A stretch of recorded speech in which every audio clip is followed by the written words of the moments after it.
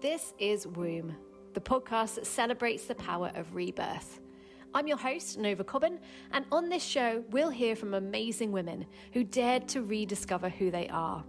Women who reignited long-lost passions, took bold leaps of faith, and reimagined their futures in ways they never thought possible.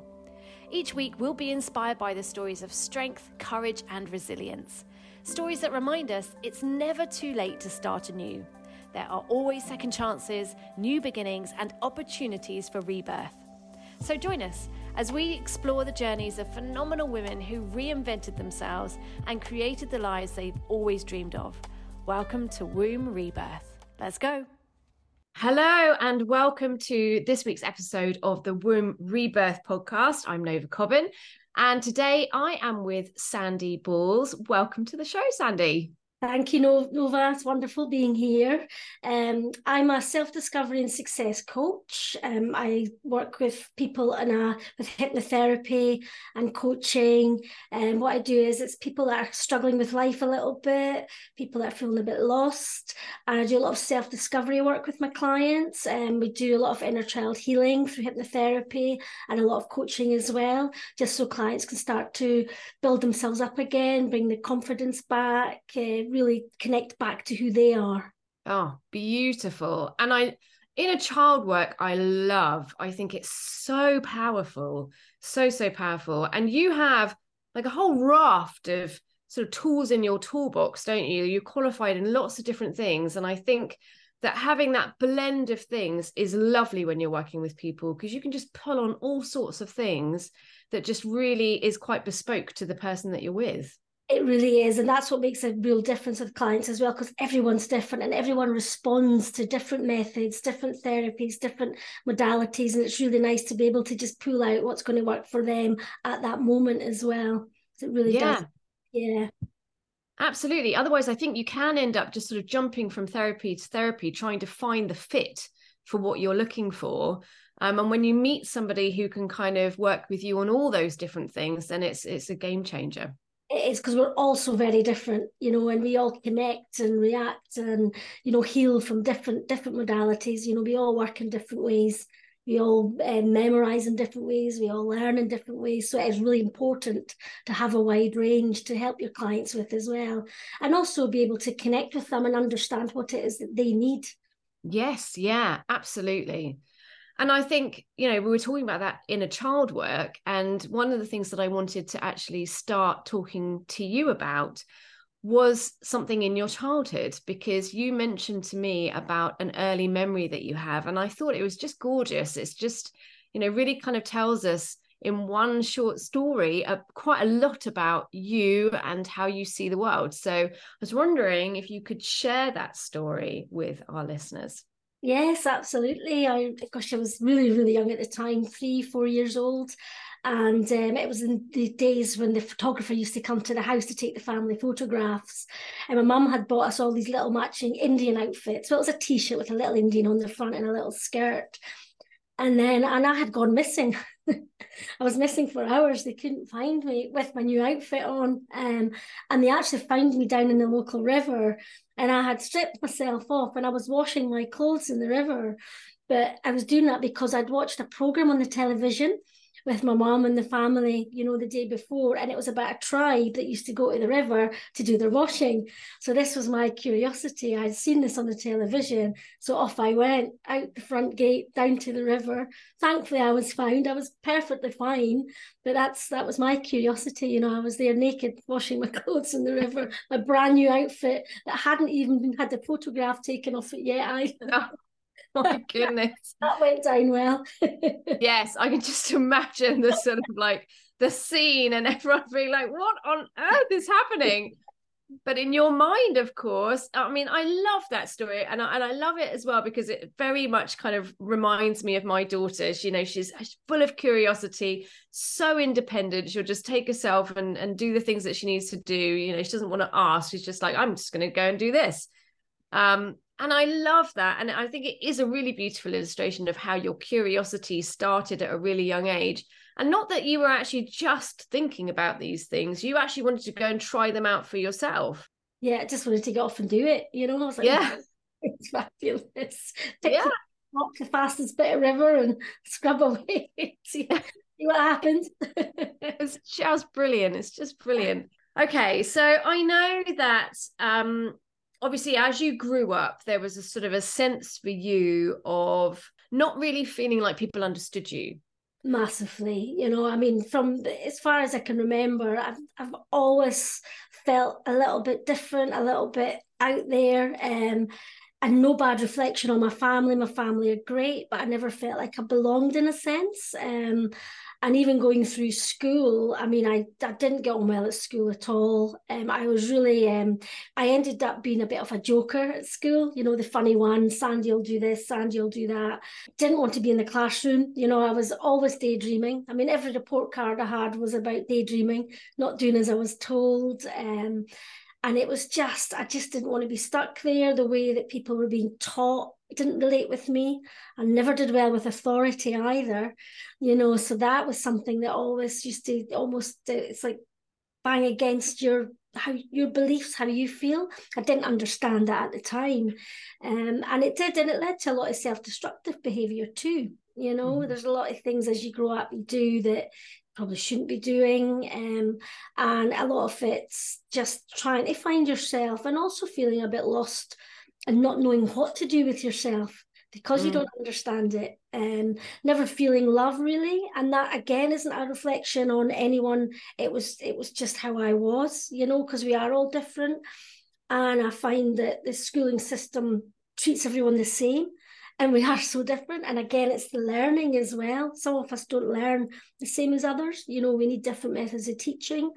So yeah, I really struggled with school. I mean, I left school with no qualifications, nothing at all, not a thing. I was good at athletics though, which was the one thing that got me through school, was that I was really fast at running. But actually that leads on to me later on in life. I used to run away from everything.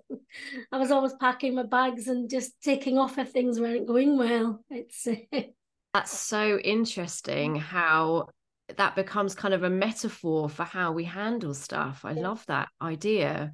And I think it's really true that our early experiences do set us up for how we translate that into all kinds of situations. And not consciously, but subconsciously, I think a lot of things do become metaphors for how we handle things later on. Yeah. And that idea of kind of running away, like running is something that you're good at. So we translate that into, okay, how do I can't deal with schools, but I'm good at running. And I can't deal with this problem, but I'm good at running. So let's run away from the problem. And it kind of translates in all these sort of weird and wonderful ways that are just reflections and echoes of things that have actually happened and worked at the time, that it sort of was a good fit for managing school, but maybe wasn't such a good fit for managing things later on. Yeah, I mean, it led me to, I've so many jobs in my life. And even although I didn't get any qualifications at school, I probably shouldn't admit this, but I used to just put things on my CV. I never applied for anything that I thought was beyond my brain capacity though. It's, I've done everything from, I was a picture framer, which I love because I was always good at art, to running my own restaurant. And it was called Sandie's Kitchen. Oh, amazing. And then I even self-exiled myself to the Arctic Circle with a broken heart once. And I spent a few months in the Arctic. Yes. If I could freeze myself, I might feel better about life again. Again, it's the running they trying to understand. So, yeah. Wow.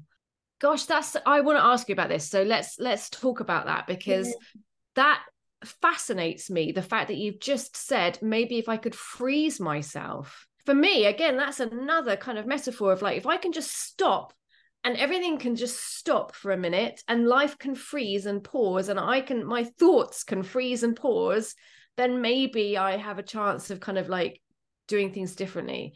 So tell me, why the Arctic Circle, and what did it do for you when you were there? How was that? Yeah, it was funny because I actually initially I was working for a construction company in Scotland, and I was in a really bad relationship. Again, I always went from bad relationship to bad relationship, self-destructive behavior, attracting all the wrong people.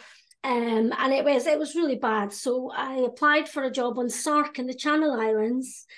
from working in construction to doing some hotel work, which I got. So I ended up in Sark in the Channel Islands, and I was there for 9 months.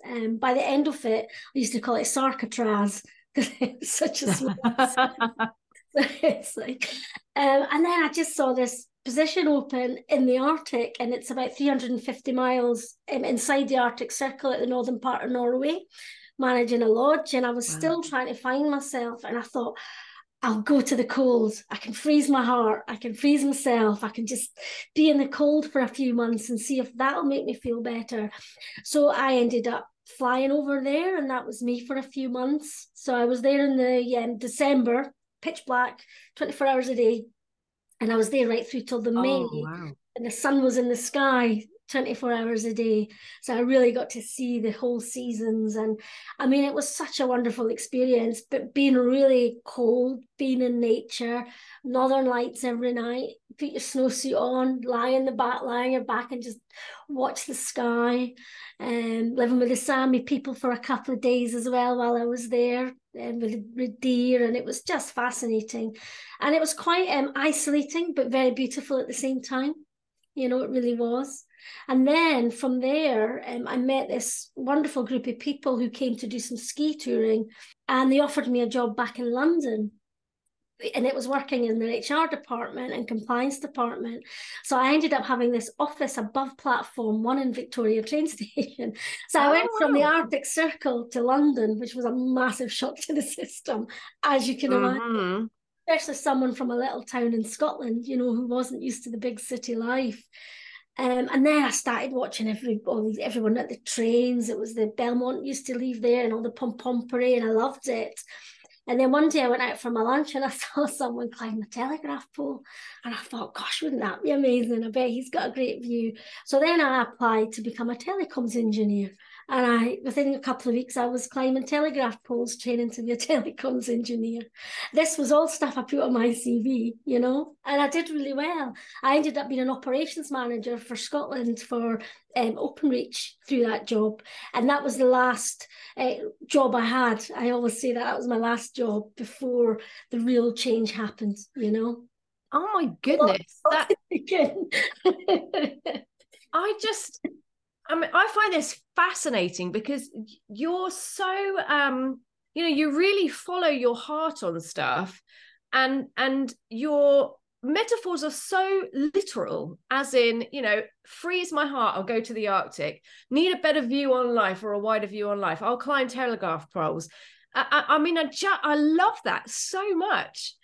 And I don't think I've kind of spoken to anybody who's had that so kind of literally or followed their. I think that actually what is true is that people are called to those things, but they ignore them most of the time because they're like, oh, that's a bit, left of field of the trajectory that I'm on.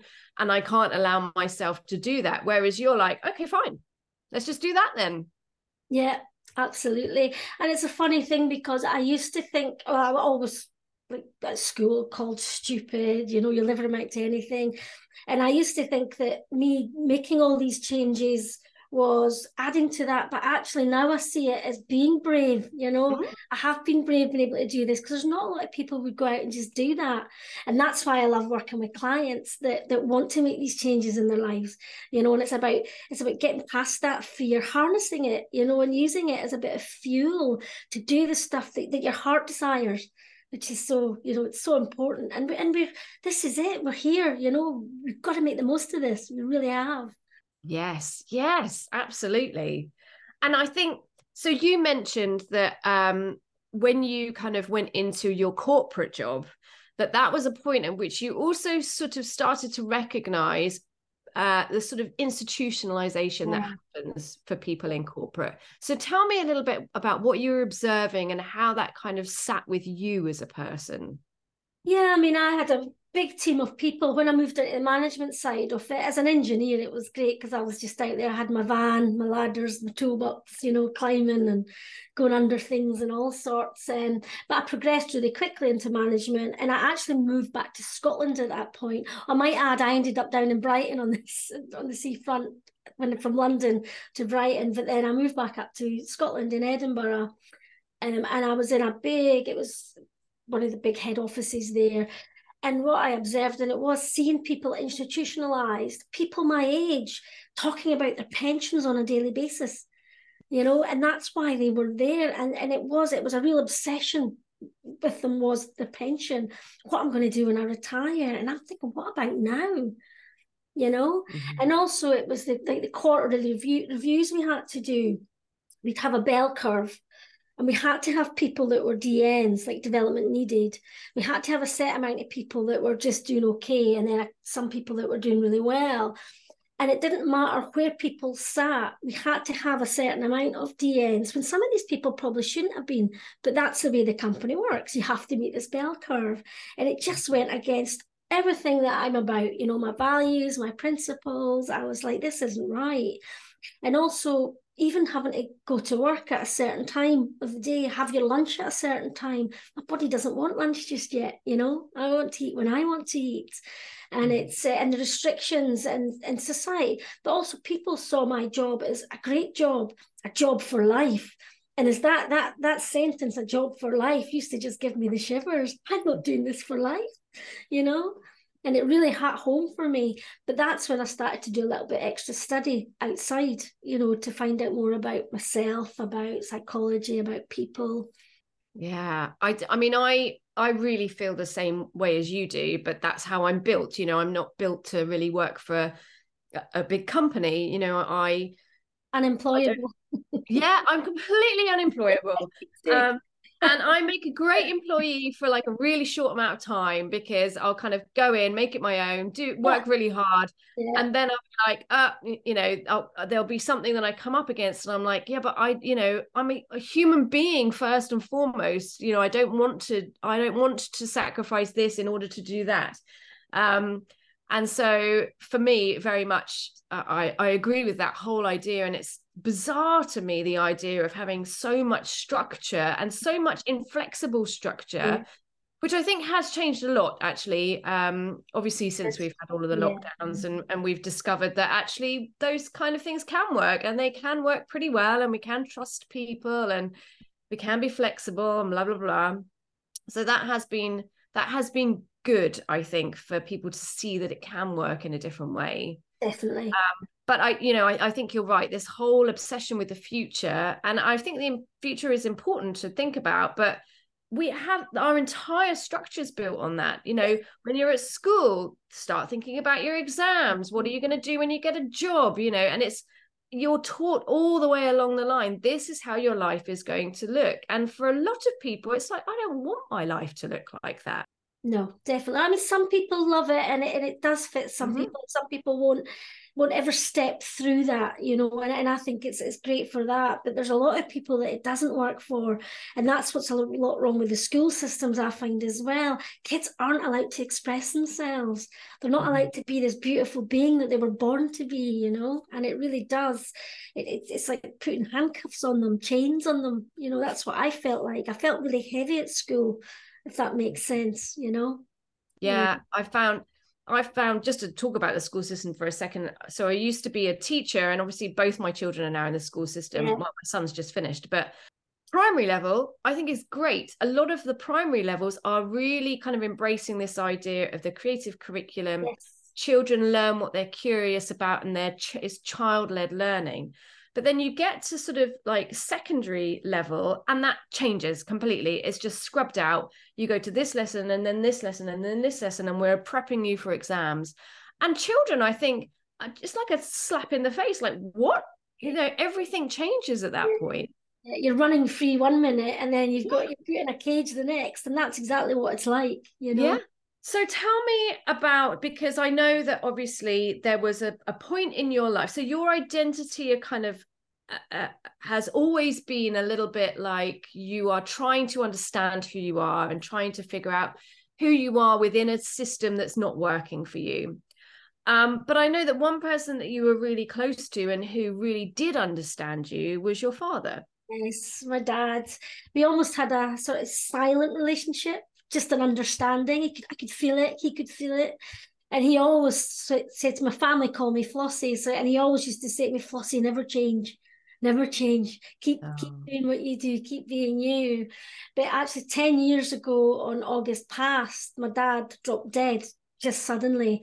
And I was down in Brighton, and I got a phone call to say your dad's died, and it was just, can't begin to explain. It's like everything, the whole year inside your body. I mean, people that have close death understand this. It just everything fell out of me, and I had to fly up to Scotland, and I was only there for 2 weeks and fly back down. And it was a horrible time. I mean, I think that first year, it was almost like being in the fourth dimension. You're looking down on life, but you're not part of life. And I also had this physical sickness. Every time my dad popped into my head, I used to physically be sick, and it was really like, it was horrible. And it was probably for about a year and a half, I had this, I'm feeling a bit choky just speaking about it, just bringing back the memories. But it was through that I started to think about this, like my dad always saying that never change. And I thought, I need to understand who I am. I really do. It was, and that's when I started to really study. And then I studied like hypnotherapy. It was a long course as well. We used to study for 3 weeks, then we'd go and spend a week together up in the north of Scotland. Like there was about 6 of us on this course. So I did it over a few months. So I got my advanced diploma in hypnotherapy. And clinical hypnotherapy, and also NLP master, EFT, CBT, lots of different modalities. Reading the whole time. I still love reading, see all my books behind me, but it's just learning about myself. And that's when I started to really understand like who I am as a person, and understand heart, rather than mind. And it's about this, it's about what's inside of us. And also understand the relationship I had with other people. Understand it from their side and not just my side. Stop victim blaming. It's doesn't get you anywhere. And accepting a lot of stuff as well. Real sense of acceptance, not so much forgiveness. I think it's acceptance is a real, the real thing to harness. And it's just, and then that's when I actually left BT and started my own business. That was it. I was like, I'm getting out of here. I did help a lot of people within my teams as well at work through learning about psychologies, about myself and therapies and inner child healing. So I did help a lot of people. There's a few people actually left and went on and did other stuff that I worked with BT, which is really nice to hear. A few years. So that was a real turning point for me, losing my dad. It was an end, but it was also a beginning as well. It really was a big beginning. And I think that idea of him saying to you, never change, and you recognizing, well, I don't want to change, but I do want to understand a little bit more about who I am and what it means to be me. And then to actually realize the important transition that was for you and how powerful that was for you, and then want to offer that to other people. Definitely. You kind of keep that going, that transformation and that empowering sort of thing going. Yeah. And I noticed that the sign behind you, I love it when people have signs in their house, because I'm always like, oh, this is interesting, let's look at that. Love changes everything, and clearly it did for you. Does it? Loving ourselves, that understanding and that deep love for who we are, and that oozes out of you, and it goes into other people. It's like little tendrils of love everywhere. It's making my hair stand on end just thinking about my dad. It's and it is, and it's how we should all be. And I want everyone to tap into that within themselves as well. You don't need to find it externally. I spent years trying to find stuff externally, and I had a lot of fun, a lot of dangerous stuff. I did a lot of things that would make your hair curl. But yeah, and it's all in here. It's all within us, always. Yeah, I think you're so right. And I think that does take a long time for people sometimes. A lifetime, Yeah, definitely. And it's ongoing work as well, I think, isn't it? As soon as something kind of comes along that sort of challenges us, or that just kind of is at odds with how we are viewing ourselves, and we need to sort of review that all over again, we can put ourselves through a really hard time just for being human.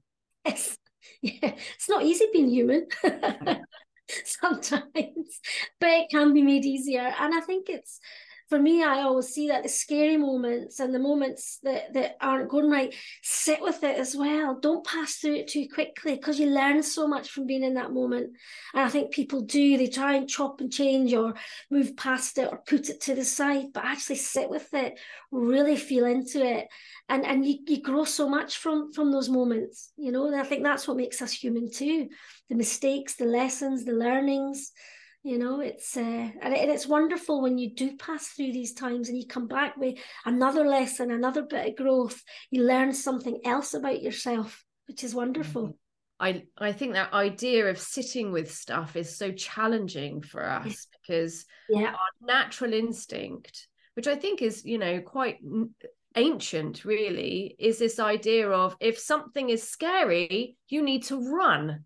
And so it's completely counterintuitive to actually stay where you feel the danger is. And of course, the danger is actually just yourself and your on your own mind and your own thoughts.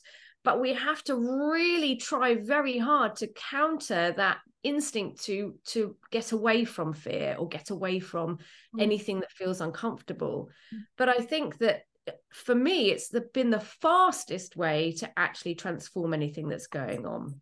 Definitely, it's definitely the fastest way. It's very hard. The more you do it though, the more you understand, that the easier it becomes, in a sense. You know, it really does, and it does excel your growth as a person. You know, your knowledge, lots of stuff. It can help you in business. It can help you in life. It helps you with relationships. If you do actually push through your fears a little bit, sit with them, understand them, just do small things as well. You know, it doesn't have to be the big stuff. You don't have to jump up telegraph poles after a couple of weeks of seeing someone up one, you know. Just do the little things. yes, absolutely. But do the big things too if you want to. I mean, that's great as well. Go to the Arctic Circle and have, I have to ask you, what was it like having darkness around you for that long? It was just strange. It was just dark. He did want to sleep a little bit more.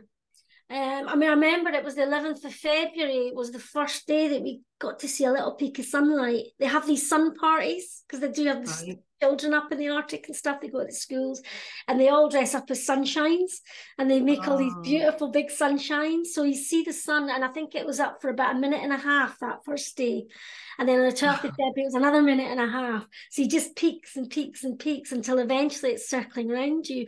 But when the sun's there the whole time, you don't really want to sleep. And also, because of the polar light, everything looks huge, which I couldn't get my head around. Everything's bigger. Because everything's... Wow. It's like we had a glacier opposite where we were. The Storhorgen was the mountain behind us, and I can't remember the glacier's name across the fjord. But it looked like you could just swim across and you'd be there like a mile away, but it was about 13 miles across. And it just looked really close. But it's because of the polar light. So it was really incredible. Yeah.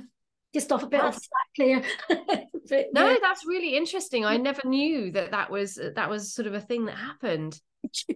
Yeah. I can't, did it affect your sort of mental health when you were either constantly surrounded by light or constantly surrounded by dark? I think I was going through so much at the time anyway. I don't even think that it affected me at all. You know, I was so busy trying to work out the stuff that I was going through, brokenhearted, and I enjoyed it. You know, we used to go dog sledding at night time, which was fantastic. So we'd go dog sledding, and then you'd see the Northern Lights, and it was just incredible. So I was just out there enjoying it, ski touring and stuff like that as well. When the light came in a little bit, couldn't do it during darkness, but yeah, just enjoyed it. It didn't affect me. I think if I lived there full time, it probably would. Yes. Yeah, I think to go there just for that few months and see that whole transition as well, it was a real growth as well. I mean, it was beautiful to see everything bursting back through the ice again. It was wonderful to see, and the melt as well. So yeah, it must have been so visceral to sort of like be at that place in the world where all of those things are so heightened. Yeah, it really was. And we used to have I lived down in this little fisherman's cottage near the lodge, and I used to have this moose that came to the kitchen window every morning. And Bruce. So Bruce and I used to have a conversation in the morning. Wow. Wow. And did it heal your broken heart? Would you recommend it? Oh, it was a wonderful experience. It didn't heal my broken heart. I wouldn't say that, but it was a brilliant experience. And it was because of that that then I stepped to be in London and Victoria. That I ended up telegraph poles. So everything's there. That pathway was put in front of me, and I just stepped onto it every time, and it Yeah. was part of that. So it was part of the healing, I guess. Yeah. Mm-hmm. Yeah. Where you needed to be Where at I that needed to point. be at that point, exactly. And I took that step. Yeah. Wow. And so, one of the ways in which I like to sort of round this off is to ask people that if they could go back and speak to their younger self as who they are now, and you could just whisper in that little girl's ear, what would you like to tell her? Gosh, don't feel frightened. You're exactly who you need to be. You're exactly who you are. And just be more of you. Sandie, thank you so much for talking to us today. I could talk to you so much, so long, I think, about all of the amazing experiences that you've had and the way that you see the world, because I love the way that you see the world. And I think it's just very educational for us to be able to like get into a space where we're having a glimpse into each other's minds and seeing how we all are different and the same at the same time. And I think that that's very beneficial to just be able to step into someone else's world for a little while and see it through their eyes. And I love all of the stories, and I really love talking to you today. Thank you so much. Pleasure. Thank you so much for having me. Really enjoyed it. Thank you. You are very welcome. And for those of you listening, thank you very much for being here today. You can find out more about Sandie and how to get hold of her by looking at the blurb underneath the things that I'm sharing. And we will see you on next week's podcast. Thank you very much. If you're enjoying this podcast, why not download the Womb app? It's going to help you to understand what a rebirth is and how to have one for yourself. Join in the chat rooms, download the materials and programs, and get monthly coaching and monthly networking, all for the price of $6.99 a month. Download now in the App Store or Google Play Store.